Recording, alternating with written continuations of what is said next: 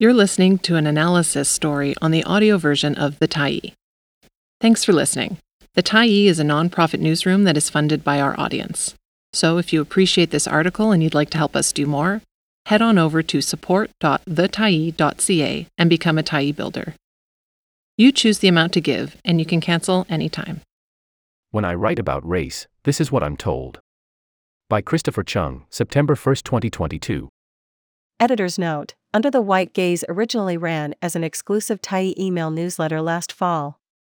We're republishing the full series of those essays on our site this month. This essay, the 8th in the series, was originally titled Attack of the Shutdown Commands.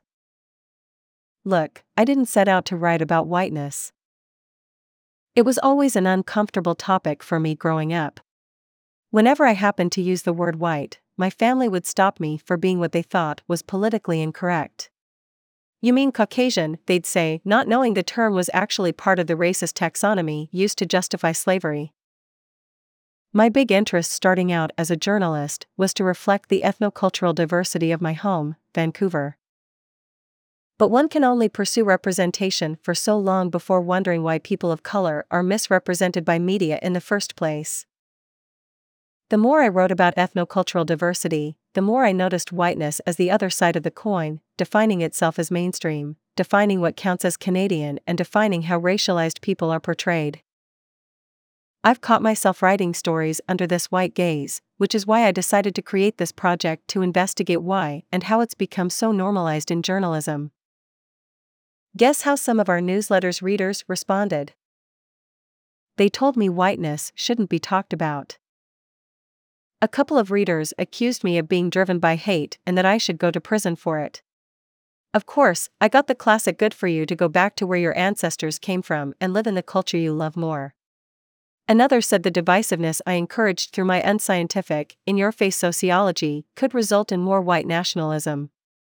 And apparently, the beneficiaries of increasing race consciousness among whites will, of course, be the conservatives. Some were less angry, but still upset, accusing me of reverse racism. Only a minority of readers reacted this way.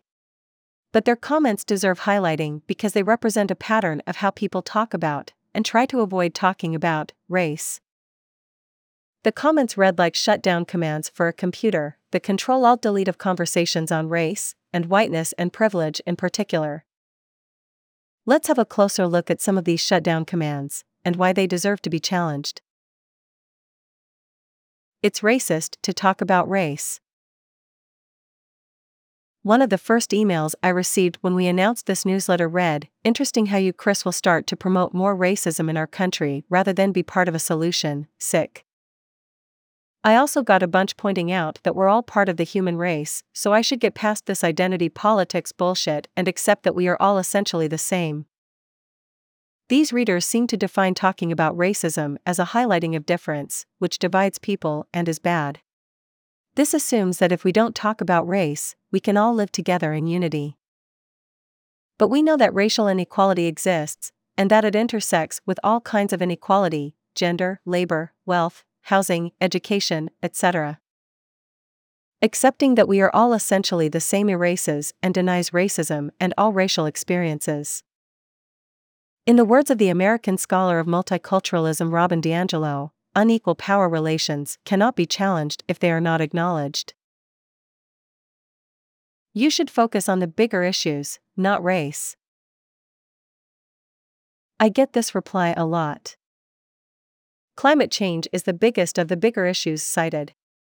As one reader said, it will matter little if the victims are white or Asian, LGBTQ or otherwise, whether we experienced intergenerational trauma, or were raised in loving, tolerant, liberal, racialized families. The ultimate outcome will be extinction for all of us, without distinction. But this argument ignores that crises have systemic and social dimensions, with the vulnerable and marginalized hardest hit. The UN itself has noted this, through lenses such as race and gender. Take the pandemic in BC. Sure, all humans have a body that can catch COVID-19. But as other journalists and I have reported, the neighborhoods with the most cases are home to people of color who work frontline, blue-collar jobs.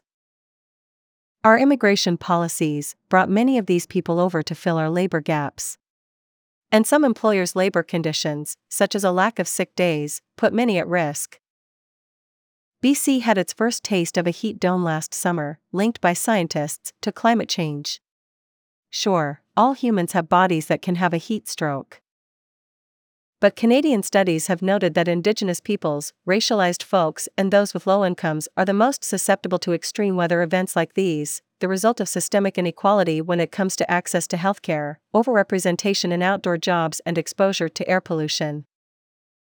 A meteorologist quoted in the Washington Post put it succinctly: race is inexorably linked to climate change because it dictates who benefits from the activities that produce planet-warming gases and who suffers most from the consequences. Whatever the crisis, let's not pretend we'll all be hit equally. You can't have a white gaze in a place that's multicultural. White readers have told me that white privilege, along with the white gaze, don't exist in Canada anymore due to the demographic decline of white people. They frequently cite census data on the ways white people are now, or about to become, the new minority.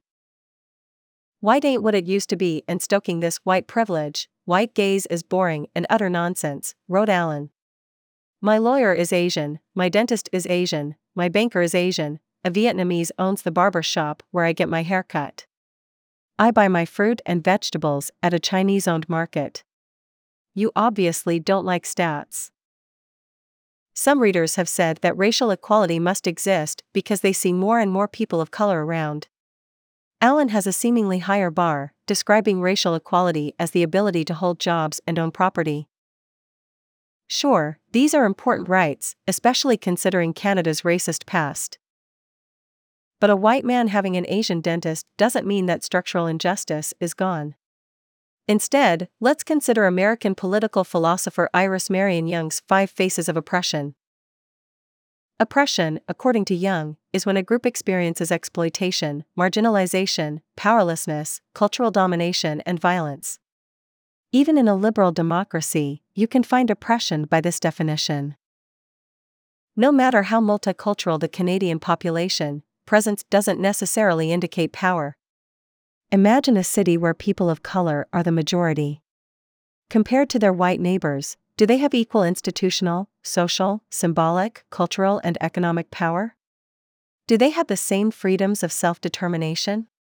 Are their differences affirmed or admonished? Remember the story I shared with you about Richmond, BC? The city's population is mostly of Chinese descent. But the moment a Chinese sign or ad goes up, out come the cries of it being un-Canadian and exclusive. Of Young's 5 faces of oppression, marginalization and cultural domination are all too common in Canadian journalism. The white gaze in media persists because it is the perspective by which diversity is considered. You are biased because you are a racialized journalist writing about race.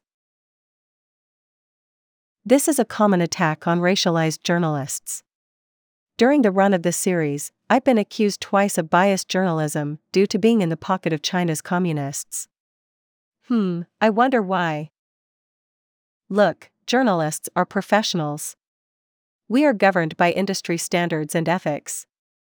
It's degrading to accuse a journalist of color of throwing professionalism out the window because they can't help but lose all cool when reporting on a story they have some familiarity with. It's not unusual for journalists to report on, or develop a beat on, areas that we have expertise and experience with. An Abbotsford journalist familiar with hydrology and the geography of the Fraser Valley would be invaluable at a time of flooding. Any journalist reporting on a diaspora they grew up in would have an insider's perspective on which questions to ask and which inequalities to interrogate. Journalist Angela Starrett at the CBC, who is from the Gitmox band of the Gikson Nation, told the Tyee that she's been accused of being an advocate for Indigenous peoples and causes. But as she continued to fight for important stories involving Indigenous peoples to be told and told accurately, her positionality and understanding was eventually considered an asset. Expertise and experience are strengths. And if there is a story that journalists feel they cannot cover fairly, we do indeed step away. Just don't see color. Do you remember what John Horgan said in 2020? During a debate, the BC Premier recalled his youth playing sports with Indigenous and South Asian kids, saying, "I don't see color." People were quick to challenge Horgan. "If you don't see color, you don't see us," tweeted Sunny Dillon, the former Globe and Mail journalist who's been outspoken about being the lonely person of color in majority white newsrooms. Horgan would later apologize. Tyee writer Crawford Killian wrote about Horgan's comment as a learning moment. "That's what I used to tell myself, too. Then I came to learn what Horgan is being made aware of now. That to claim to not see color is to imply you are blind to systemic racism and therefore can't be counted on to work to remove its structural barriers." It's a very Canadian example of how we're not used to talking about race, and that many people still think it's possible to arrive at a post-racial world where race doesn't matter. Another reason is that we tend to take these discussions personally. Some readers, who are white, thought I was saying they were bad people, and took the time to tell me that they were raised to accept all. The point of doing journalism that touches on race isn't to separate good people from bad racist ones. The point is to examine how our society is made up of racial inequality and racial experiences, and explore where we all fit in. It can be difficult to see. It's uncomfortable, and it's disarming. As Peggy McIntosh, the American scholar known for her research on white privilege, said, "I was taught to see racism only in individual acts of meanness, not in invisible systems conferring dominance on my group." Journalists who write about race are holding society accountable, just like with any other issues.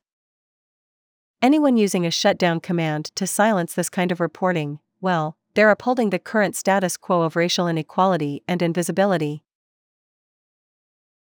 Discussion questions. How do you initiate conversations with others on racial inequality? Have you noticed other shutdown commands than the ones we discussed in this essay?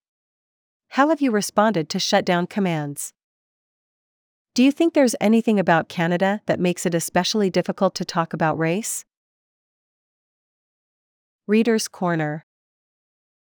Leslie Hill, when people refuse to examine their own inner responses/conflicts over issues of race, there can be no real change. Your series has been brilliant, I think, in waking people, including me, up to the kinds of media coverage that keep us blind to racism. Thanks for stopping by the Tyee today.